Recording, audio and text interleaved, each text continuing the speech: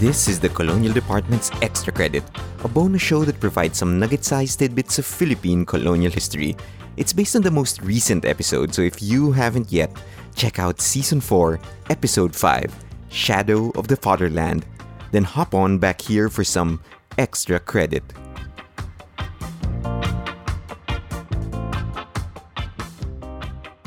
Over the past couple of years, there's been a movie and a documentary series about how the Philippine government offered shelter to 1,000 Jews fleeing the persecution of Nazi Germany.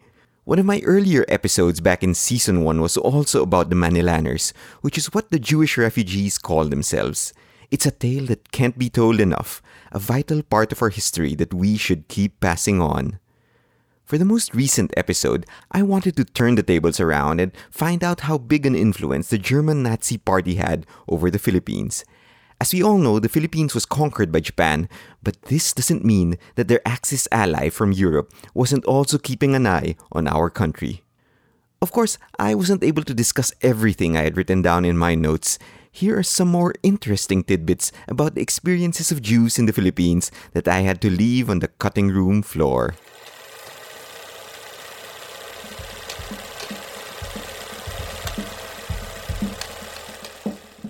1. As the refugees trickled in from Germany, some Filipinos felt that Jewish immigrants were stealing their jobs. In 1939, 9 Jewish doctors took the medical examinations in Manila to get a license to practice their profession. Pedro Hill, who was both a doctor and a legislator, filed a suit to prevent the medical board from releasing their examination results. He accused the board of exceeding its authority. He said that it had no right to license the Jewish doctors, even if some of them had graduated from some of the best medical schools in Germany and Austria, because the Jews were neither Philippine nor American citizens. 2.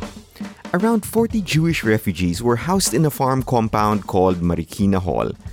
President Manuel L. Quezon had donated 3 hectares of his own land for the place. Inside, each refugee was given an allowance of 66 centavos a day, much less than the 1 peso a day minimum wage that Cavite farmers, for example, were earning during that year. The cook of the place had to stretch the budget by feeding them carabao meat. 3. De La Salle College along Taft Avenue became the school of choice for many Jewish boys from the refugee community, while St. Scholastica College was attended by many Jewish girls. Because both schools were run by Catholic religious orders, the Jewish students were expected to attend even the religion classes. Even if teachers assured the parents that their kids wouldn't be graded in the class, some teachers gave them a failing grade because the Jews refused to study catechism. And of course, when a Jewish boy won a spelling bee at school, they went home with a popular prize of the day, a wooden rosary.